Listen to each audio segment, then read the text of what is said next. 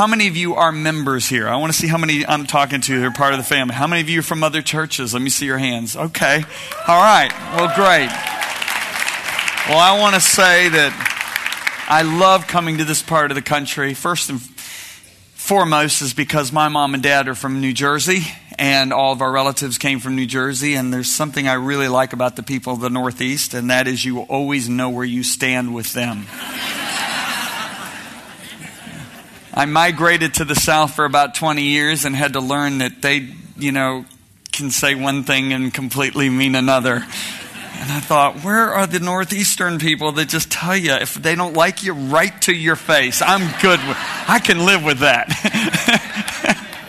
No, it's great to be here. And I just want to say I'm truly honored to be back, truly honored to be here with you, Pastor John and Anita. How many of you know for you at Faith Christian, you have amazing pastors? Amen. Oh, I like that. They love you. And Lisa and I have been extremely busy the last several years. As far as the last month go, we just returned from Africa. We had a tremendous conference down there. Also, she was in Russia. I was in Europe, and she's leaving for Australia next week. And speaking of my family, can I just share with you the people that are so important to me? I know it's been a while since you've seen my family. So here's a snapshot of them. I don't know if you can see it, but that is my smoking hot, gorgeous wife of 30 years of marriage last week. I told her, I said, baby, if you were single, I would be so on your trail. And I am really excited about another 30, 40 years with her, let me tell you. Maybe even 50. I'm good with that, Let's make it to 80. But anyway, should Jesus tarry, she is just like good wine. She gets better with age. And so, does John Bevere drink? No, I'm not. My grandfather used to say that all the time, okay? So I took that from him. And so anyway, here are our 4 sons towering above us. And you can see on the far left is Alec. Alec is now 23, and he was the youngest hire for Apple Computer in the state of Colorado. It's pretty funny. He was making D's and F's in school. And my wife was really, really upset. And I said, baby, don't worry. Don't worry. I said, he just thinks differently. The brothers just spoke up and said, Dad, he doesn't think. And I said, now, come on. And so he's the youngest to hire for Apple Computer. He went from specialist to an expert to a genius and was the youngest genius in the state of Colorado. And Apple's motto is to think differently.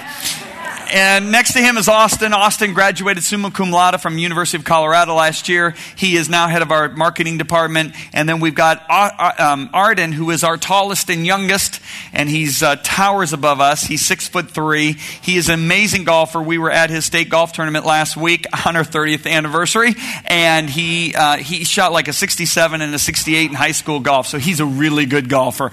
And then there's Addison, our oldest son, and you can see his wife Juliana.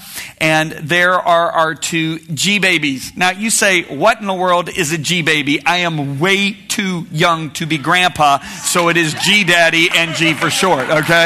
You got it? And we need to highlight the G-babies, okay? So here's a picture of Asher. Asher's sporting his new tie. And he's got that cute smile on his face, I think, because he's thinking about G-Daddy. And so that's just me thinking. Anyway, and here's Sophia Grace. Now, let me tell you why she's so special. Sophia Grace is the first girl born to our entire Bevere clan since 1967. So you better believe I'm her favorite, because I'm G-Daddy that gives her anything she wants, okay? So that's my family, and let me say this, the more I fall in love with my family, the more I realize how much God loves us. Can you say amen? Amen. Now, can you do me a favor tonight? Can you not see me as a guest speaker? Can you see me as family? I'm born again, all right? And, let down the walls. Don't see me as a guest. I mean, you got Papa John, you got Mama Anita, and you got Uncle John, all right? So let's just really receive from God tonight. And tonight, I have written a new book, and there's one aspect of this book that I really want to share with you. It is something that I've never had God speak to me so strongly before on a particular issue as he has with this. But he has basically told me, every new place that I send you, I want you to speak on this. And so I'm very passionate about it. I believe it is something that some of you may know, some of you may not. I've actually had pastors look at me and say, John, I did my thesis on this in seminary and I've never heard this before. It is straight from, I'm going to go through a lot of scripture tonight because it is straight from the Word of God. But this honestly has changed my life more than about anything God has revealed to me before. And so I'm really believing that it's going to bring a great change, not only in your life, in your family, in what your area of influence that God has called you to. So I don't want you to see me as just speaking a message tonight. I want you to really open up your heart and I want you to listen to the Holy Spirit tonight, okay? And I want you to believe, not just for a service, not just for a message, but for your life to be forever changed. Now, I personally believe that God can do this. I believe God can change your life forever in one service. But I don't believe it'll happen unless you ask for it. Okay? It may happen if God just wants it. But I don't like that. I like to ask because he said you don't have because you don't ask. Are you with me? So can we ask him for that tonight? How many of you want your life changed forever? Okay, good. All right, so let's pray. Father, in the name of Jesus, thank you. Thank you first and foremost for the privilege of being your children. You could have made us slaves and that in itself would have been amazing. But you've called us sons and you called us daughters of God in Christ Jesus. And so tonight, Holy Spirit of God, I'm asking once again that you would literally invade this sanctuary. I'm asking that you would reveal Jesus to us greater than we have ever known him before. And as you do, may this be a time in which we go from glory to glory and that our lives will never, ever be the same again. So Spirit of God, you can do whatever you want tonight. Your kingdom has come within us. Your will shall be done in this place on earth as it is in heaven. And for this we give you all the honor and the glory and the praise and the thanksgiving. And it is in Jesus' mighty, wonderful name. And everybody that agrees shouts. Amen. Come on, give God praise. Amen. Amen. Amen, amen, amen. You can be seated. Again, I want to thank you, Pastor John and Pastor Anita, for asking me to come. I'm honored to be in this house. Honored to be with you guys tonight. Amen? Amen.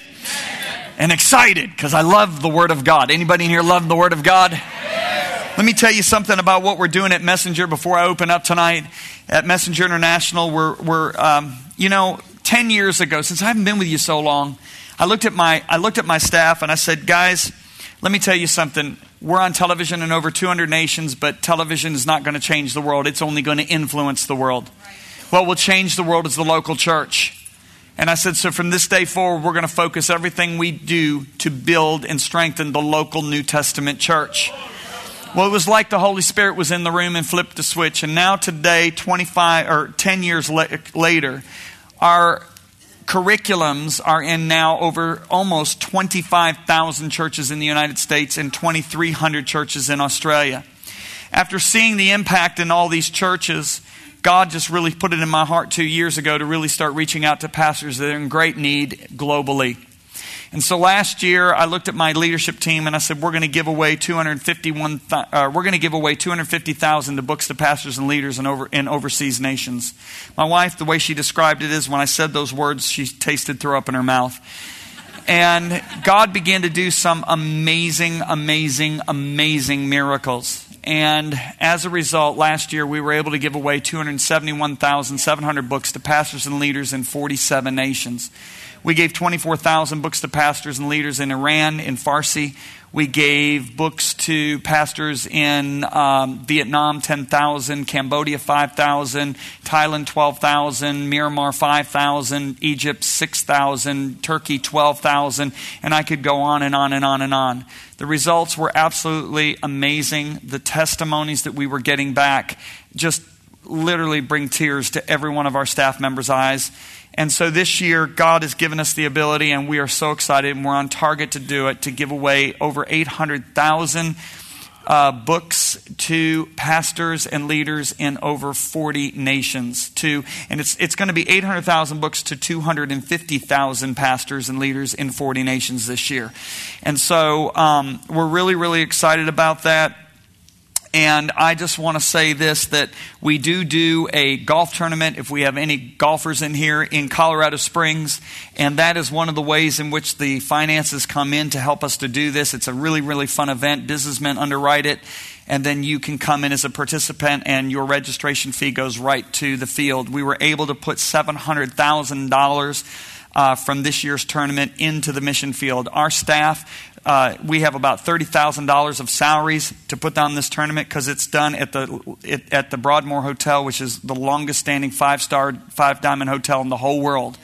And so I think we've got a frame. Jim's going to throw it up there for you. But anyway, we take that $30,000 of staff salaries out of another account. So everything goes right to the field from this tournament. I don't see the picture. I thought we had it. But anyway, if you're interested in that, go to www.messengercup.com. So can you do that? Write that down if you're a golfer and you think you might want to come and be a part of that.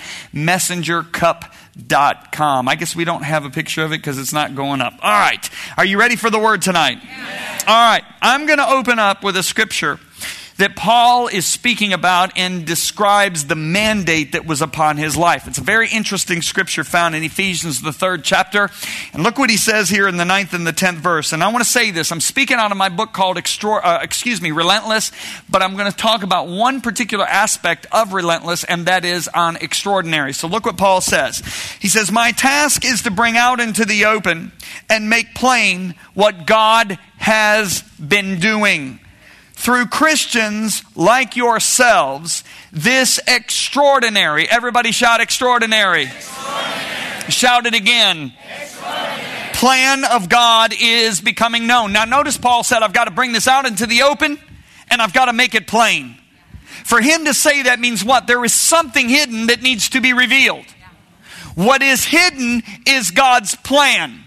And God's plan for your life is, one more time, extraordinary. So let me first of all start out by defining this remarkable word. The word extraordinary is defined as this: to go beyond what is usual. It means to exceed the common measure. Now, sometimes we can understand better what a word is by looking at what it is not. The antonyms of extraordinary are common, ordinary, or normal. So I want you to think with me about this. The opposite of living an extraordinary life is to live a normal life. Unless it's been suppressed in you, there is a God-given, inborn desire in every single one of you to live an extraordinary life. I mean, to illustrate this fact, look at the most popular movies of all time. If you look at the top 50 blockbuster movies of all time, 80% of those 50 movies are about extraordinary characters, many of them possessing extraordinary powers. What would be some of the movies? You've got Star Wars, you've got Batman, you've got Lord of the Rings, you've got, Iron Man, you've got the Avengers, you've got X-Men, you got the one I like, Indiana Jones, right? So I want you to think with me here for a minute. The most popular movies of all time are not love stories, contrary to popular belief. They're not espionage thrillers. They're not war stories. They're not movies about true life accounts. They are movies about extraordinary characters, many of them possessing extraordinary powers. Why is this? Because God created us for the extraordinary. We yearn for it. That's why we go to these movies.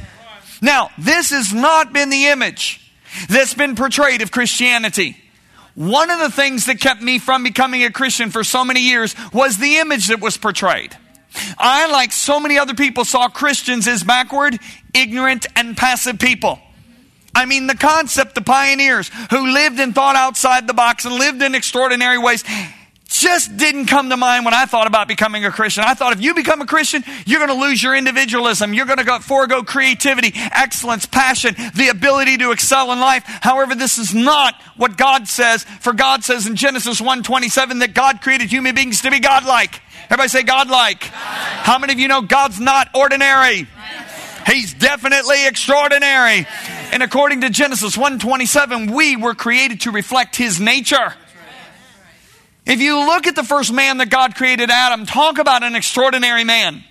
Not only does Adam have the ability of naming 1.25 million species of animals, he's got the capacity to remember what he named each one of them without an iPad.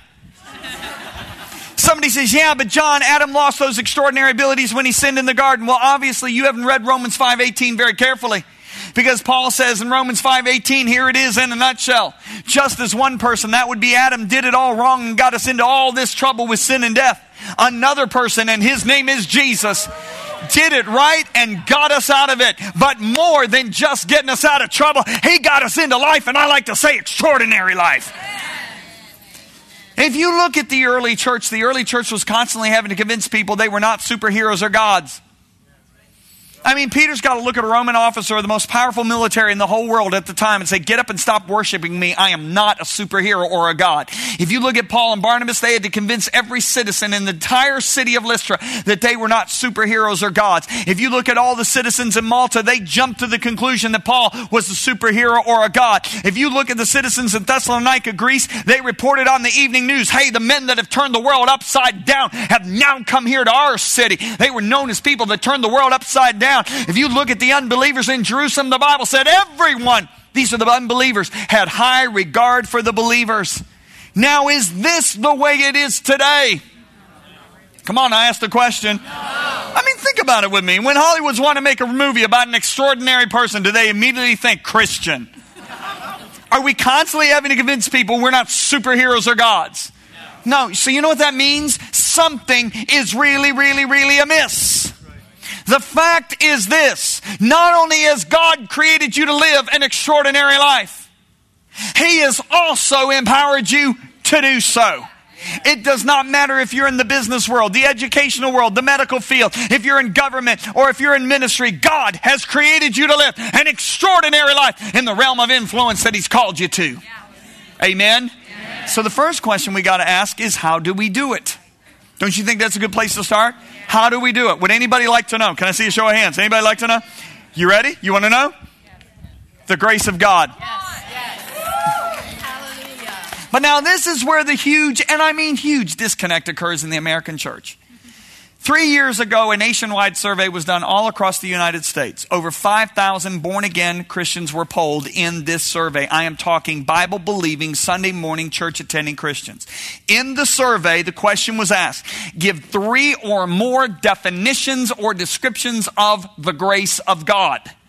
The overwhelming majority of the responses were this: salvation, a free gift, forgiveness of sins, the love of God. I am so glad that Americans understand that we are saved by grace and only by grace. And you cannot earn that grace or merit it because it is God's free gift. And by the grace of God, our sins have been remitted. Thank God Americans understand that, correct? However, this is where the tragedy occurred in this survey. Only 2%, the actual figure was 1.9%. Of those over 5,000 that were surveyed said that grace was God's empowerment. However, this is exactly how God Himself defines or describes His grace. He said in 2 Corinthians chapter 12, verse 9 to the Apostle Paul, my grace is all you need. For my what? Power. My what? Everybody say it. Power. For my power works best in your weakness or human inability. Now, if you've got a red letter edition of the Bible where all the words of Jesus are in red and all the other words in the Bible are in black, and you go to 2 Corinthians 12, verse 9, these words aren't black, they're red, which means they are not the words of the Apostle Paul, they are the words of God Himself. So God refers to His grace as His power, yet only 2% of the American Christians understand that. How does the Apostle Peter define the grace of God? He says in 2 Peter chapter 1, grace be multiplied to you as His divine what? Power. What's that? Power. Has given to us all things that pertain to life and godliness. So the Apostle Peter defines the grace of God as His divine power, yet only 2% of the American Christians understand it. Are you tracking with me? Now let me be academic just for a couple minutes. Let's go back to the Greek word for grace, because all of our English manuscripts come from the Greek manuscript.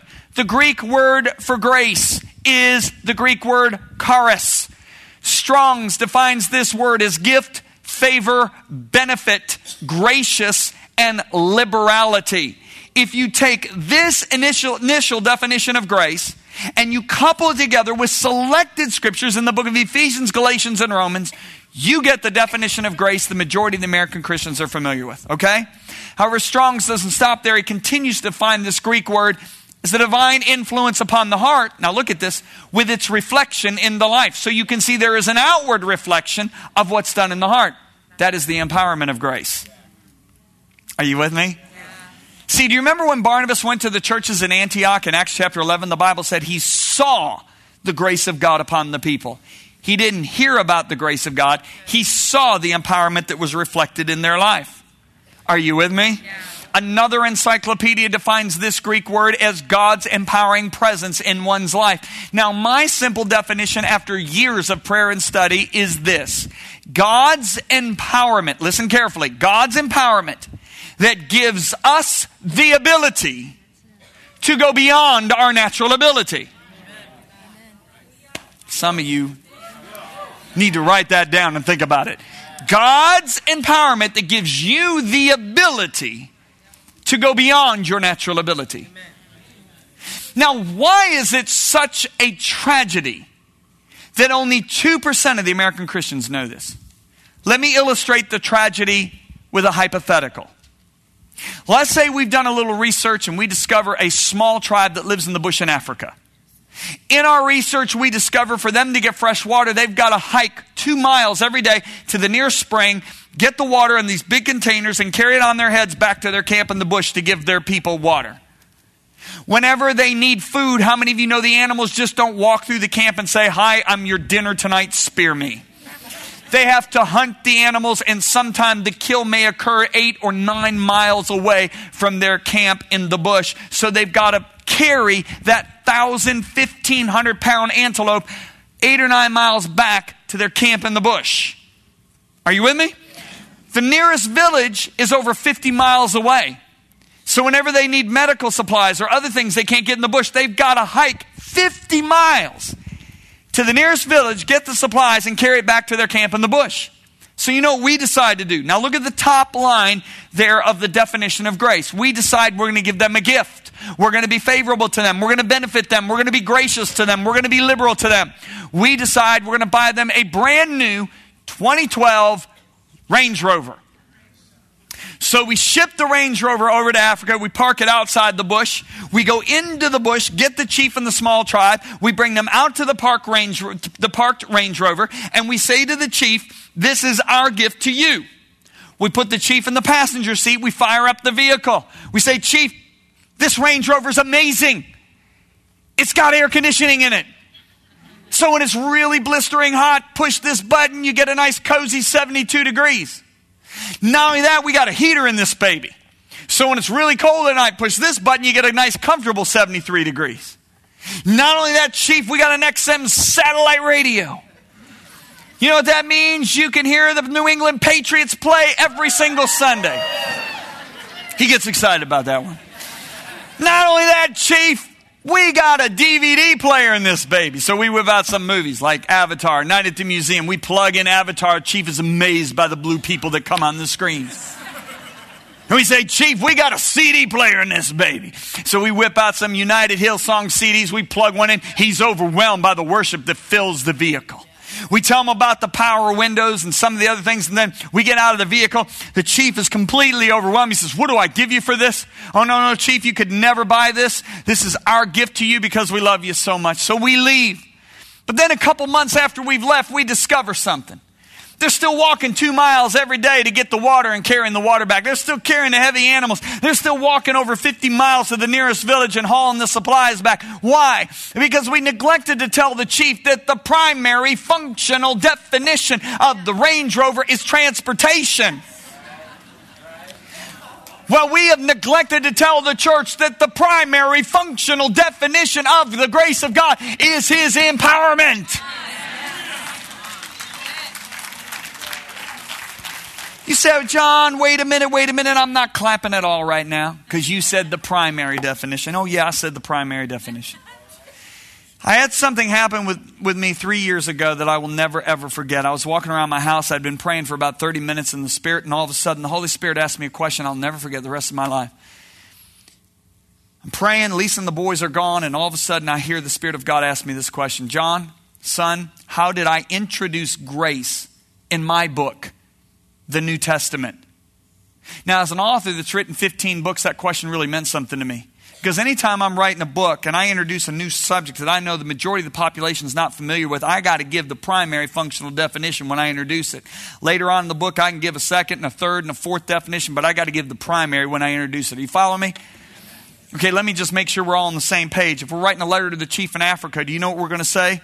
In the very first paragraph of that letter, Chief, we're giving you a Range Rover. Its primary function is transportation. Now you don't have to carry heavy water 2 miles every day. Just drive there and haul it back. Now you don't have to walk 50 miles to the nearest village. Just drive there in the 10th of the time and haul the supplies back. Because the chief has never seen a vehicle before. Then in the second paragraph, I tell him about the air conditioner and the heater. Third paragraph, XM satellite radio. Fourth paragraph, DVD player and the CD player. But I'm going to give him the primary functional definition when I introduce it, correct? So the Holy Spirit asked me, he said, son, how did I introduce grace in my book? I said, God, I don't know. And I really didn't know. So I ran to my computer in that time of prayer. I jumped on my Bible program and I found out how God introduces grace in the New Testament. Do you want to see it? John 1:16, here it is. And of his, now his there is Jesus's. And of Jesus's fullness we have all received, and grace for grace. Yeah. Now, I don't talk like that. Do you? Do you say grace for grace? I don't know. I don't talk like that. You don't talk like that. So I went to a language expert in Athens, Greece. Okay? This guy was not only born in Greece, speaking Greek as his mother tongue, but he has studied ancient Greek. And his name is Panos Zachariou. And I wrote to him and I said, Panos, would you tell me what is being communicated in John 1:16 when the apostle writes grace for grace? He wrote me back and he said, John, in order to understand this, you have to understand the way the ancient Greek people spoke.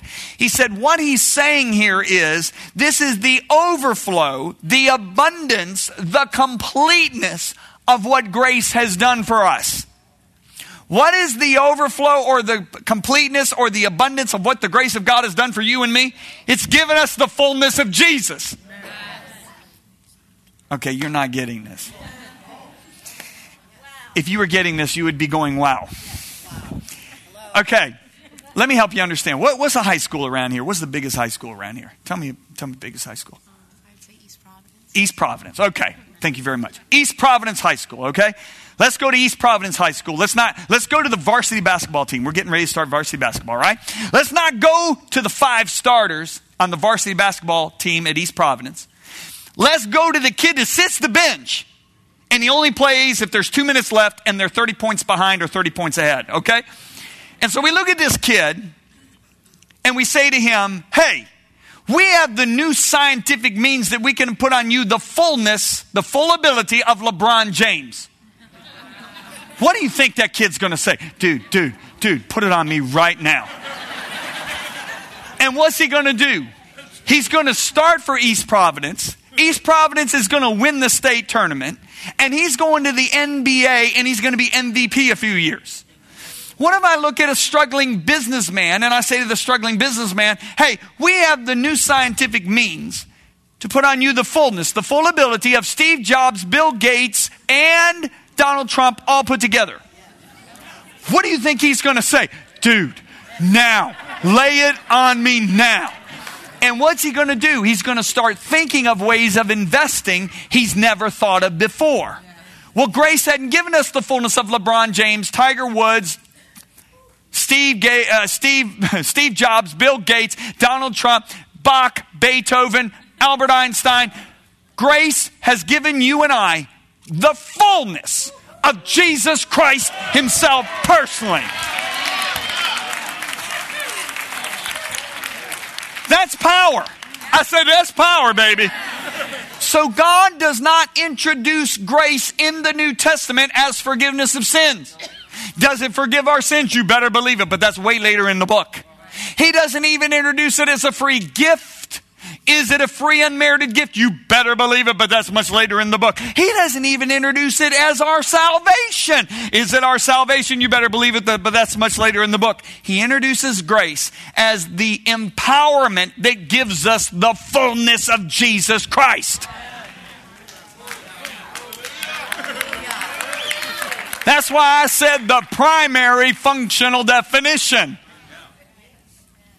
See, look what Peter said. I showed you this verse just a minute ago. Peter says, "It's his divine power, which we established to be grace, is given to us all things that pertain to extraordinary life." Now, Peter goes on to say, look down at the end, at the blue, the last two lines. Peter said, this grace makes us to be partakers. Now, look at this. Partakers of the divine nature. Yeah. All right, did you just get that? The grace of God has made you and I to be partakers of the divine nature.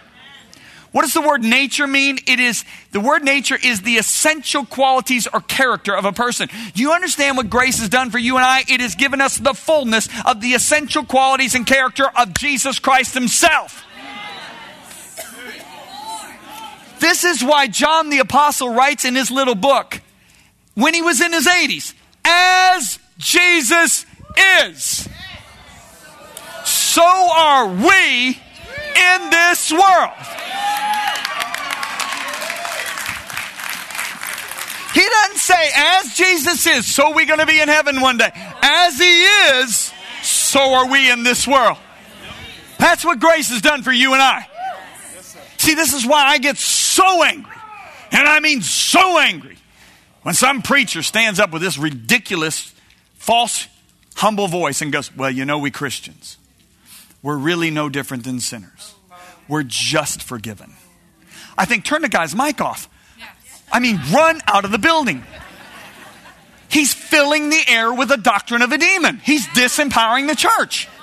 I mean, even nature teaches us better than this. Have you ever heard of a lion giving birth to a squirrel?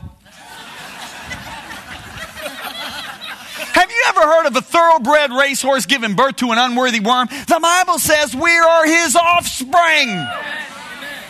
We are bone of his bone. We are flesh of his flesh. Beloved, listen to what the Bible says. Beloved, now, not later, now are we the sons and daughters of God as he is. So are we in this world. That's what grace has done for us. I said, that's what grace has done for us. This is why the Apostle John says in his exact same letter, those who say they live in God should live their lives just like Jesus did. Woo! Just like Jesus did. Are you thinking about that? How in the world are we supposed to do that? Now, let me help you. Over the next several minutes, I'm going to ask several questions. And the answer to 99% of these questions is grace. Got it? All right, so let's try this again. Those who say they live their lives in God should live their lives just like Jesus did. How in the world are we supposed to do that? Grace. Oh, you guys are so smart.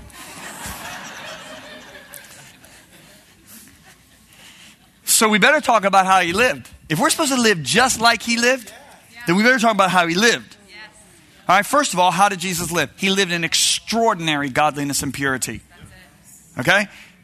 The Apostle Paul writes to us and tells us the acceptable. Everybody say acceptable way to serve God. Look what he says in 2 Corinthians 7. He says, let us purify ourselves. Notice he doesn't say God's going to purify you. Other translations say cleanse ourselves from most things. What now? Oh, everything that makes body or soul unclean, and let us be completely holy. And Peter says, as he is holy, that's the way we're supposed to be. How in the world are we supposed to do that? Oh, you guys are so smart. Let me help you understand what I'm talking about. When I was in high school, I was a very effective sinner. What does that mean? My nature was to sin. I did it quite effectively, okay? So as a very effective sinner, one day my dad takes me to see this movie as a young teenager, okay? I'm in junior high, and this movie is entitled, it's on the big screen, The 10 Commandments, starring Charlton Heston, right? I'm sitting there watching this movie as a very effective sinner, right? And all of a sudden this scene comes on the big screen where the earth opens up and swallows alive into hell Dathan and his buddies. When that scene came on, I started repenting like crazy. I was like, oh my God, I'm not doing that anymore. Okay, Lord, I'm not doing, I didn't say Lord. I said, God, I'm not doing that again. I'm like done with that, God. Okay, I won't do that again. And I won't hang around those guys anymore, God. And can I please have another chance on that one, God? And I'm going to tell you something. I left that movie theater a completely changed man. Hold on. And it lasted for about a week. Then I was back to all my sin. Why? Because I had repentance, but no grace. You got to understand, I was a Catholic boy. I have no idea what repentance is, but baby, I was repenting, okay? I had repentance, but no grace. So then in my college fraternity at Purdue University, I'm playing varsity tennis at Purdue University. One of my fraternity brothers, who's a phenomenal athlete, comes up to my room and shares the Campus Crusade 4 Spiritual Laws. Okay, here I'm a Catholic boy. He's sharing Campus Crusade 4 Spiritual Laws with me, right? After the 4th law, I accept Jesus Christ as my Lord. I'm completely now a child of God. But you know what's interesting? I kept living in the same sin I was living in before I got saved. Why? I didn't have any teaching. I had no idea what I had. I'm like the chief with the vehicle. Okay? So then a few years later, I'm reading in the Bible one day. You know how a verse really jumps up off the page at you?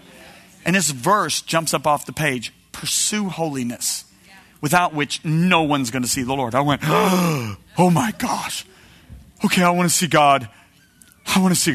Okay, I got to be holy. Now I became a legalist. I am beating people up everywhere. Dude, you can't do that, dude.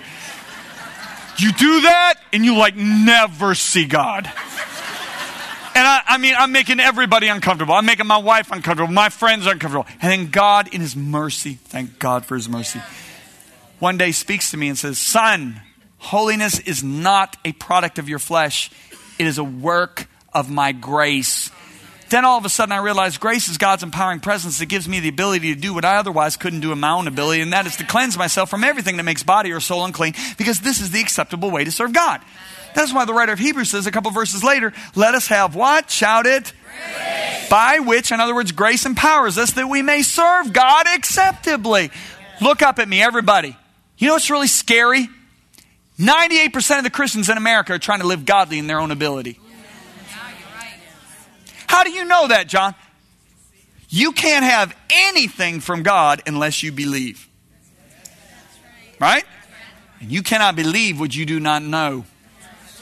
So if 98% of the Christians in America don't even know that grace is God's empowerment, that means 98% of the Christians in America are trying to live godly in their own ability. Now, you know what happens if you try to live godly in your own ability? One of two things happens. Either you become a hypocritical legalist, or you become a loosey-goosey, make up some strange doctrine of grace covers all the sin I love, standing on a very thin ice person.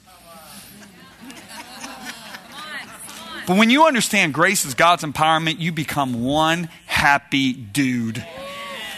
This is why the Apostle Paul goes on to write, in the same neighborhood in this book of Corinthians, we beg you who have received God's grace to not let it be wasted. Whoa! Hold it! How could you ever waste the grace of God we've preached in America?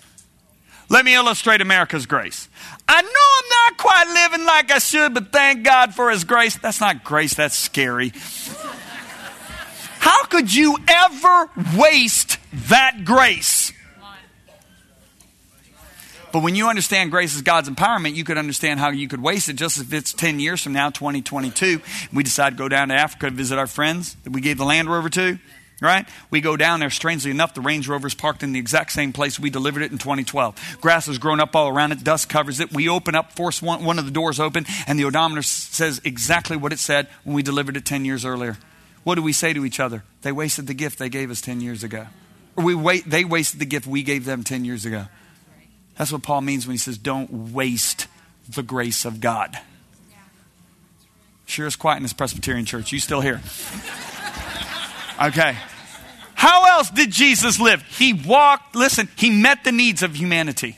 He healed the sick. He cleansed the disease. He got people delivered that were in bondage. And then do you know what he says to us? As the Father sent me, now I'm sending you. Wait a minute. Whoa. How are we supposed to do that? Heal the sick, the diseased. How are we supposed to do that? By what? Grace. You guys are so smart. Okay. Look what Acts 4:33 says. Look at this carefully. With great power, The apostles gave witness to the resurrection of the Lord Jesus, and great grace was upon them all. Do you notice God equates great power with great grace? Why? Because grace is God's power. Somebody says, yeah, but John, that's the apostles. I'm not an apostle. Well, let me tell you about this restaurant worker.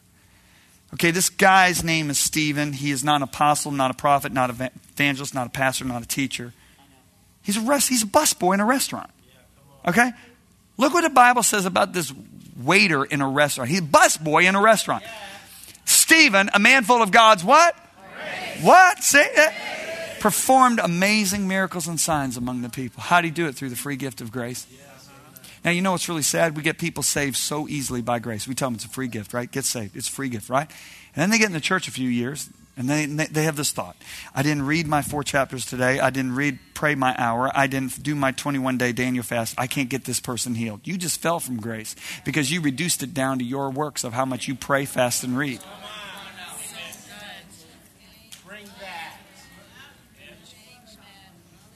Selah. How else did Jesus live? Jesus walked in extraordinary wisdom, understanding, insight, ingenuity, and creativity. Now, this is where I want to focus on the rest of the night. Okay? This is the part of the Gospels that amazes me. I look at Jesus, the creativity of his wisdom astounded people. I mean, it literally grabbed the attention of the executives and businessmen and women of his day. It literally put to silence his enemies. It caused people to marvel. Where did his wisdom come from? Luke 2:40 tells us, and the child Jesus grew and became strong in spirit, filled with wisdom. There's the wisdom. And the grace of God was upon him. Hey, look up at me. If grace is just forgiveness of sins and a ticket to heaven like we've taught in the American church, then why in the world did Jesus need grace? Right. He didn't commit a sin, and he certainly didn't need a ticket to heaven. But when you understand, though Jesus was the Son of God, yet he had to strip himself of his divine privileges and walk this earth as the Son of Man. Therefore, he needed grace's empowerment to walk in the wisdom he walked in. Look at his wisdom. It was absolutely amazing. One time it literally saved a woman's life. These religious zealots catch this woman in the act of adultery. Okay? They drag her out half naked into the open temple square. First of all, I want to say, where is the guy? Okay? So they throw her in front of Jesus, half naked. And they go, all right, Jesus. Moses said, stone her. What do you say? Now, I love the creativity of the wisdom of God that comes out of Jesus' mouth. Jesus goes, okay, boys, let the first one without sin cast the first stone. Then he gets down in the dirt and he starts writing down all their secret girlfriends' names. Hannah, Isabel, Rachel, Isabel. When they see the girl they've been sleeping with, they drop their rocks and get out of Dodge quick, baby. His wisdom saved her life. In another situation, Jesus is walking right by the seashore. There is a professional fishing company having the worst day of their career. Can you imagine? Just think of it like a retail store. You own a big retail store like Target and you don't make one sale all day. That's the kind of business day this professional fishing company's having. One encounter with the grace of God and Jesus, it goes from the worst day of their career to the most prosperous day of their career. Now hold on. Jesus is not even a fisherman. He's a carpenter. But he's got grace. I mean, he knows where to find donkeys without having to go to Craigslist or eBay. He pays taxes without an accountant. I mean, he knows there is a thief on his staff before the guy ever manifests. Why? Because he had grace.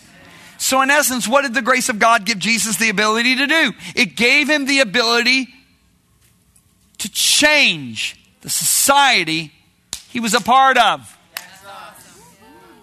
Okay, he walks into this city and meets up with this syndicate leader, the Godfather. Hey, Jesus, you come to my town, eh? One encounter with the grace of God on Jesus. And Zacchaeus goes, I'm never stealing again. Can you imagine how much safer that city became because the Godfather just said, I am never going to steal again? The leader of organized crime just said, I'm never stealing again. Not only that, before Jesus even opens his mouth, because of the grace of God that's on him, Zacchaeus goes, hey boss, everybody I've stolen from, I'll restore back 400%. Okay, boss? Thus stimulating the economy. And it wasn't with paper, printed, monopoly, government money that we did 4 years ago. It was actually real money.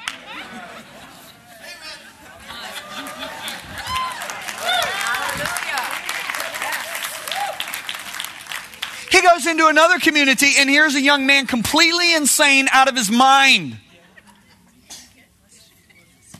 I mean, for the rest of this young man's life, the government's going to have to give him food and clothing. And a lot of clothing because he keeps ripping it off. One encounter with the grace of God on Jesus. And now the government never needs to give him another penny. Not only that, the 10 cities of the Decapolis heard the kingdom of God through that guy. And oral tradition says he later on became the bishop of those 10 cities' churches until the day he passed. All because one man met up with grace. What about all the other blind people and the deaf people and the mute people and the crippled people that the government was having to give subsidy to? Are you following me? One encounter with the grace of God on Jesus. The government wouldn't have to give them a thing anymore. They could use the money to develop the cities and communities better in other ways. And they became productive citizens in society. And you know what the Bible says? If you were to add up everything Jesus did in those 3.5 years, the world of books couldn't contain it. And then Jesus said, as the Father sent me, now I am sending you. And by the way, the works that I've done, you're going to do, and greater works than these. Why are we even doing the works he did, let alone the greater works? Because we don't know what we have in the free gift of God's grace. You know what we've been? We've been like the people in Africa. And we're all standing around a vehicle and we go, free gift! Free gift. Let's preach messages about it, free gift. Let's sing songs about the free gift. Let's write books about the free gift. Oh, it's raining. Let's get in. Oh, we're covered. We're covered by the free gift. Let's write songs about that. Let's write books. Let's preach sermons.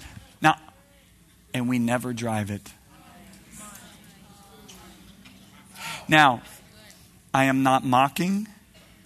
Believe me, how thankful I am that we are forgiven and saved and that grace is God's unmerited gift. But can we please drive it?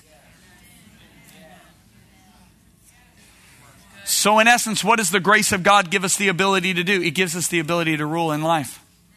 Everybody say that with me, rule in life. Rule in life. Say it again. Rule in life. Say it like you mean it. Rule in life. Romans 5:17. All who receive God's abundant grace, that's everybody that's saved, and are freely put right with him will rule in life through Christ. Notice it says rule in life. Notice it doesn't say rule in the next life. Now, my sad observation has been, in all my travels, is that most Christians are ruled by life. They're not ruling in life. What does it mean to rule in life by the grace of God? It means you rise above the norm. You break out of the status quo. You no longer see life as an 8-to-5 job, get a paycheck every other week, someday retire, then die of a disease and go to heaven. What a pathetic way to live. You have been created for so much more. It means we become influencers because we know we're the head and not the tail. Hold on. Where I come from in Colorado, heads lead normally and tails follow. My sad observation has been society leads and the church follows. What does it mean to rule in life by the grace of God? I'm running out of time. I got to close this down, okay? Let me just be practical. Let me be practical. If you're a public school teacher, you, by the gift of God's grace on your life, you are coming up with such new and innovative ways of communicating wisdom and knowledge to your public high school students that all the other public educators in your school system are scratching their heads going, where does she keep coming up with these ideas from? It means if you're a police detective, you are solving the crimes before anybody else on the force because you know where to find the evidence, because you know where the criminals are going to be, and you're solving neighborhood problems before anybody else can on the entire force, and all the other people on the force are scratching their heads going, where does he keep getting these ideas from? It means if you're in the medical field, you're coming up with such new, startling medical discoveries on how to treat sickness and disease that all the other people in the medical field are scratching their heads going, Where does she keep coming up with these ideas from? It means if you're a businessman, you know when to buy, when to sell. You know when to get in, you know when to get out. Your marketing ideas are so innovative and creative that you're creating the market share, not following the market share, because your business is booming when others are faltering because you've got grace. So in essence, what does the grace of God give us the ability to do? It gives us the ability to distinguish ourselves. Say that with me, distinguish myself. Look at Daniel chapter 6, verse 3. Then this Daniel began distinguishing himself. Do you notice it does not say God began to distinguish him? Come on, can I get some affirmation on that one? It does not say God began to distinguish him. It says he began to distinguish himself. Every translation will read that way. Among the commissioners and the satraps, that's the other government leaders in Babylon, because he possessed an extraordinary spirit. That's a New American Standard Bible. Now, I want you to think with me. Look up at me. Look up at everybody. Look up at me.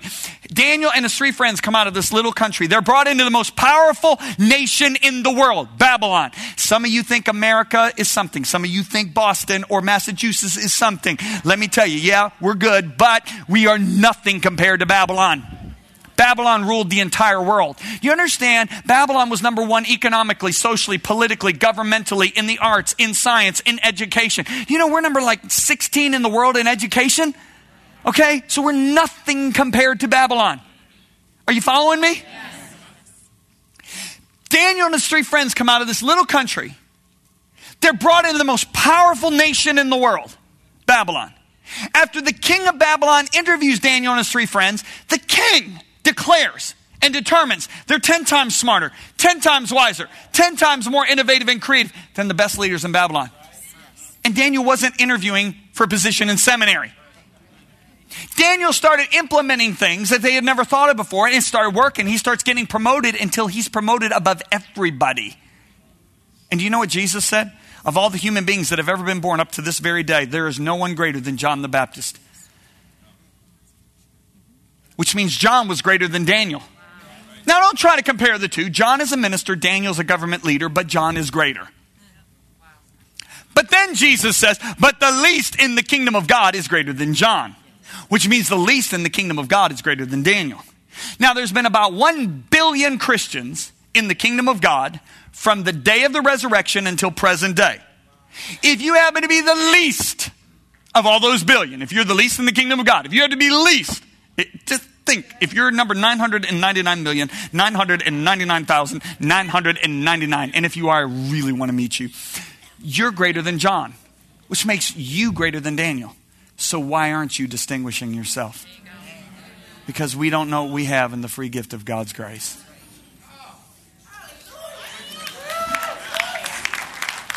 Okay. Can we talk about distinguishing ourselves for a minute? Can we just talk about it for just a minute? Just a minute. What does Jesus say over and over again in the Gospels? You are the light of the world. What do lights do? They shine. Listen to Isaiah's words. Arise, shine. Listen, for that light is come. The glory of the Lord's risen, not descended. In other words, we're going to wake up to what we have in us because the Bible says we have this treasure in earthen vessels. The glory of the Lord's risen upon you, for behold, darkness is going to cover the earth and gross darkness the people. That's not heaven. That's here. For behold, darkness shall cover the earth and gross darkness the people, but the glory of the Lord is going to rise on you, and unbelievers are going to be drawn to your light. What do lights do? They distinguish themselves among the darkness. If you walk outside tonight, it's a clear night. What? Darkness covers the sky. What do the stars do? They distinguish themselves among the darkness. Okay. What has been our mentality of being the light of the world? Come on, let's be honest, gut level honest. What do we think when we hear Jesus say, you're the light of the world? You know what we think in America? We think this is being the light of the world. I go to work, I go to school, I treat everybody really nice, and I can quote John 3:16, and I hold up a John 3:16 poster at a Celtics game. I'm being the light of the world. What if Daniel would have adopted our mindset? He would have walked into the government offices of Babylon. He would have looked at the Babylonian leaders, the governors and the satraps, the government officials, and he would say, guys, the Lord is my shepherd. I shall not want. That is Psalm 23, verse 1. You know what the government leaders would have said when Daniel went to pray at lunchtime? Because Daniel prayed every lunchtime. They would have said, we hope the loony bird prays all day. He's so positively weird. Why did they make it a law that he could not pray? Think. Because he was 10 times smarter than them, 10 times wiser, 10 times more innovative, 10 times more creative. He's coming up with ideas they had never thought of before. They're all scratching their heads and they're going, we have been trained by the finest teachers, the most knowledgeable leaders and scientists and teachers in the whole world. He's come out of this little country. Where does he keep coming up with these ideas? Oh, it must be this thing called prayer. Let's make a law against it. And we thought it was treating people nice and quoting a scripture. But listen to Jesus' words. Let your light shine that men may see your good works, that they're wrought in God, not hear your good scriptures.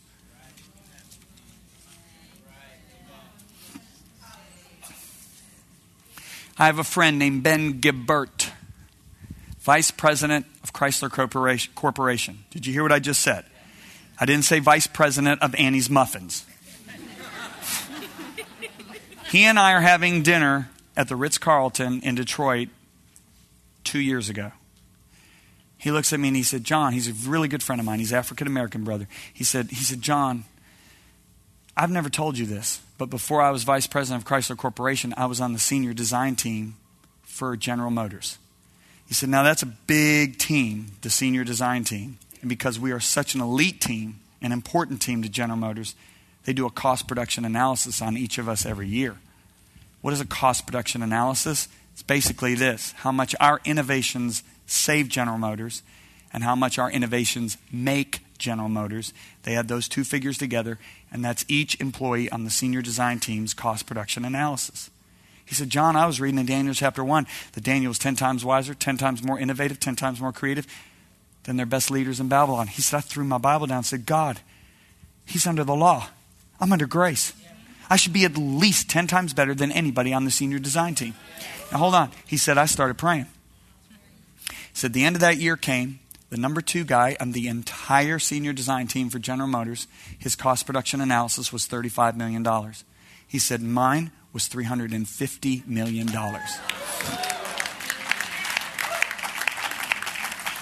Jim and Kelly Townsend. Jim's running the PowerPoint. Kelly's with me somewhere in here tonight. Husband and wife. Their son, Tyler, 2 years ago. He's 11 years old. He hears me speaking on this. Tyler looks like toothpicks 2 years ago. He's 11. You know how small 11-year-olds are. He's on the citywide Colorado Springs citywide football league, okay? 11 and 12-year-olds. You know how much bigger 12-year-olds are than 11-year-olds, right? Tyler hears me preaching on this very thing. He turns to his dad and mom and goes, shoot, I'm going to be 10 times better by the grace of God. The end of that season came. The number 2 guy on the entire league rushed for 490 some yards. Tyler rushed for 900, almost 900 yards. Okay, whoa. The number 2 rusher on the entire league had 7 touchdowns. Tyler had 17 touchdowns. You know what he said to his dad? He said, Dad, grace kicks butt. Now, I'm going to tell you about another guy. Good friend of mine. He's coaching the varsity girls basketball team for the biggest division of schools in the state of Minnesota for 20 years. For 18 years, he tried his hardest with recruiting techniques and everything to win the state championship. He couldn't do it. Now he starts believing in the grace of God. God speaks to him as he's praying. God says, instead of an hour and a half on the floor, do 45 minutes in the locker room, 45 minutes on the floor. 45 minutes in the locker room, you do a Bible study and prayer time with the girls. Okay? He said, John, we won the last 2 state championships. Hold on. He said, in the most recent one, our girls missed 12 layups in the first half. They all came into the locker room laughing. They said, okay, God's going to do this so gloriously. What happened was they made so many 3 points, they beat the other team. They won in the state championship game. 18 years he tried it. 2 years he believed.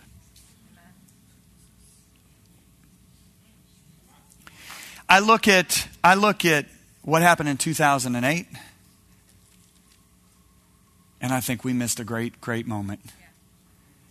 Because that's when the world went into trouble financially, and because we were so tied to the world, we went into trouble financially. That is when we should have been coming up with the $1 million and the $1 billion ideas to help people. Do you think all the resources on the earth just raptured in 2008? Do you think they just flew up into outer space somewhere? Do you think all the money just left the earth? No. Do you know what happens when a recession occurs? New avenues are created for financial flow. That's when we should be coming up with the $1 million, $1 billion ideas to help people. I mean, I look at Amy Semple McPherson. Somebody should have told her that you cannot build and sustain a 5,000-seat auditorium in downtown LA in the days of the Depression, not the recession. When my grandfather worked 3 jobs, moonlighted to put bread on the table, she builds and sustains a 5,000-seat auditorium, and Hollywood actors would sneak into her Sunday night illustrated sermons to get ideas from the props she built, and they would use her ideas on Hollywood's set. Charlie Chaplin was one of them. Now, compare that to what I saw 4 years ago. I walk into my hotel room. Remember 4 years ago when American Idol was the program? I walk into my hotel room, I turn on Christian television, which I rarely do, and I'm not saying that, I don't have time for TV because I'm too busy. But I turn on Christian TV, and there is a guy singing Amazing Grace in front of 2,000 people in Nashville. When he's done, the spotlights go over to a table with 3 judges, and the one judge starts going, well, your inflection could have been a little better. Your pitch could have been better at this point. I collapsed, literally hit the floor. My knees gave out, and I hit the floor. I said, my God, you created the Rocky Mountains, the universe, the supernovas, the nebulas, the sea creatures. You live on the inside of us. And we're going to American Idol for our inspiration? Come on. Why? Because we don't know what we have in the grace of God. I could tell you all these stories, but the best one I need to tell you is my story. A lot of you may not know this, but my very worst subjects in high school were English, creative writing, and foreign language. I am not kidding. It used to take me 4 hours to write a 1-page paper. My English teachers would pass me so they wouldn't have to put up with me another year. You think I'm kidding? You know what I scored on the SAT in English? You know what the SATs are, right? The highest score I ever scored on the SAT was 370. Yeah, some of you know. Let me help you understand this. That's 370 out of 800. In all my travels, I've only met one human being that scored lower than me on the SAT in English. Okay? So when God comes to me in 1991 and says, son, I want you to write. I said, okay, you have so many of us kids now on the earth, you're getting us mixed up with one another. God, you don't want me writing, talk to my English teachers. So I did nothing for 10 months. 10 months later, 2 different women from 2 different states within 2 weeks of each other approached me and gave me the exact same words. They said, John Bevere, if you don't write what God is giving you to write, he's going to give the messages to somebody else and you will be judged. When the second woman said it 2 weeks after the first woman, the second woman from the state of Texas said it 2 weeks after the first woman from Florida, the fear of God hit me. I said, I better write. So I got a notebook piece of paper. This is 1991. Remember, we didn't have iPads. I got a notebook piece of paper, and I wrote up on the top, contract. I wrote a contract with God. I said, God, I think you're making a huge mistake. You have far better writers in the church. I can't write. So I need grace. Yeah. And I signed the contract. Now the books are in the multi-millions. They are in 62 languages all over the world. I was just in Korea a couple months ago. I found out, walk into it, just a simple little press release. There's 32 reporters there from 32 different companies. I'm talking magazines, 5 television stations and newspapers, and one of them was the 3rd largest newspaper in the nation, and they did a front story on the life section. Okay? I find out, unbeknownst to me, my book's been on the bestseller list for the past 2 years. It sold almost 300,000 copies in Korean. One book. I go to Brazil a couple months ago. I found out one of my books is number 5 seller in the entire nation. I go to Bulgaria last October with my wife. I found out I'm the number 1 author in the entire nation of Bulgaria. The number 2 author has sold half as many books. I go to Ukraine last May. I find out Ukraine, I'm the number 2 author in the entire nation. I go and speak at a conference in Eastern Europe with 7,000 leaders from 60 nations. I'm talking nations like Azerbaijan, Uzbekistan, Kazakhstan, Armenia, Iran, Iraq. I'm in this meeting and a man walks up to me. He's got tears pouring down his face. He said, I pastor 1,500 people in Siberia. Your books are helping me pastor my church. After I spoke that night, 2 men walk up to me. They said, we are pastors from Uzbekistan. We have been in jail for the last 2 years for our faith, but your books are helping us pastor our church. Then the next day, a delegation walks up to me from Iran. They said, we are the publishers from Iran. We published your books in Farsi, the official language of Iran. Every time we publish one of your books, we print 10,000 Beta Satans. We just did it in Farsi. Every book is gone. You are probably the most read Christian author in all of Iran. Do you know what I want to do? I want to find my high school English teachers. And I want to say, can I give you the 14 books I've written by the grace of God? Watch them pass out, revive them, and get them saved. Why? Because it distinguishes me in their eyes for the glory of Jesus. They know John Bevere can't write. I was a terrible public speaker. Terrible. Oh yeah, I got proof. One of the first times I preached, after Lisa and I got married 30 years ago, she's sitting in the front row. And 5 minutes into my message, she falls asleep. And she sleeps the entire message. Her best friend sitting next to her was a girl named Amy Storr. She is now a pastor's wife in California. Amy, in 5 minutes, goes into such deep sleep, I'm watching drool come out of the side of her mouth. Now I speak in front of 5,000 people, 10,000 people, 20,000 people. In last November, 35,000 seat sanctuary in Surabaya, Indonesia, and 3 services on Sunday. People go, do you get nervous before you speak to that many people? I go, no. They go, you don't? I go, no. Now, initially they think I'm being arrogant. I'm not. Because I look at him and say, hey, I know how bad I am. And if grace doesn't show up, we're all in big trouble. But grace always shows up.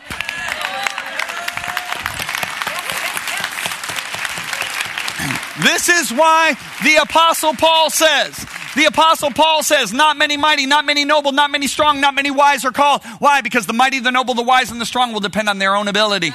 Think about it. If you're 10% smarter than the unbeliever you're working next to, why do you need God's grace? But Paul was one of the noble ones who said, I call all my nobility and my wisdom a bunch of poop because I want the resurrection power of his grace upon my life. This is why Paul said, I am what I am by the grace of God. Let me tell you something. You are not who you are because of who you were born to, because of what ethnic group you belong to, because of where you were educated, because of what side of the tracks you grew up on. You are who you are by the grace of God.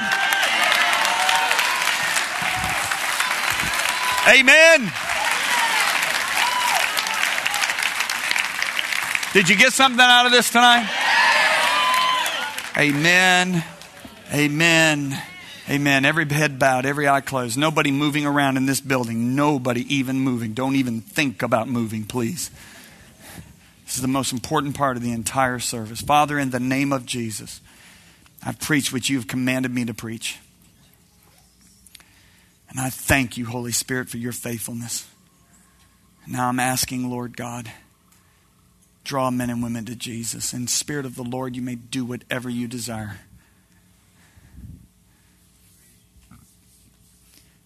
With your heads bowed and your eyes closed, let me make this statement really clear.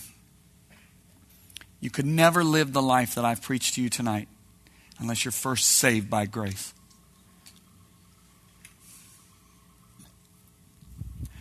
The Bible makes it absolutely clear that every human being that walks the face of this earth was born as a slave. Yeah, that's right. You were born as a slave. I was born as a slave. Slave of what? Slave of sin. That's why we needed a Savior. God sent his son 2,000 years ago, born of a woman, making him 100% man, but he was fathered by the Holy Spirit, making him 100% God. Therefore, he was free from the curse of sin you and I were born under. Jesus walked this earth perfectly for 33 years, and he, as the only innocent human being that has ever lived, went to the cross and he bore your judgment and my judgment. He shed every drop of his blood to pay the price for our judgment. He suffered, he died, they buried him. But because he himself lived a perfect life, God the Father raised him from the dead once those claims of justice were satisfied for you and me. And now Jesus is seated at the right hand of majesty on high, and God himself has made a decree and said that any human being on the face of this earth that receives Jesus Christ as their Lord, he then becomes their Savior. A miracle is done at that moment. And that person goes, that moment, from being a slave to an extraordinary child of God. John, you said the word Lord. I hear it a lot in church, but what does it mean? Okay, hold on. We're going to get you free in a minute, honey. Just shh. Somebody calm her down. She can. Now, you spirit, quiet. You're not going to torment her. She belongs to God. In the name of Jesus, you're not disrupting anybody from getting saved. All right, it's all right. Leave her alone. She's going to be fine. I just told the spirit to be quiet. All right, now listen carefully. I hear the word Lord, John, a lot in the church. What does it mean? Because I don't hear it in society very much. The word Lord means he becomes supreme in authority in your life. It carries the meaning of ownership. This is the best way I know how to describe it. When a woman walks down an aisle of a church, she's got a white dress on. The wedding march is playing. You know what that girl's saying? She's saying goodbye, Jeff. Goodbye, Jim. Goodbye, Jason. She's saying goodbye to all of her old boyfriends. She's saying this is the one and only man I'm giving myself to the rest of my life. That doesn't make her a perfect wife that first day, even that first week or that first year or even the first 50 years. It means she's given her entire heart to that man. When you give Jesus Christ the lordship of your life, the ownership of your life, it doesn't make you perfect outwardly the first day, week, or even year. It just means you've given your entire heart to him.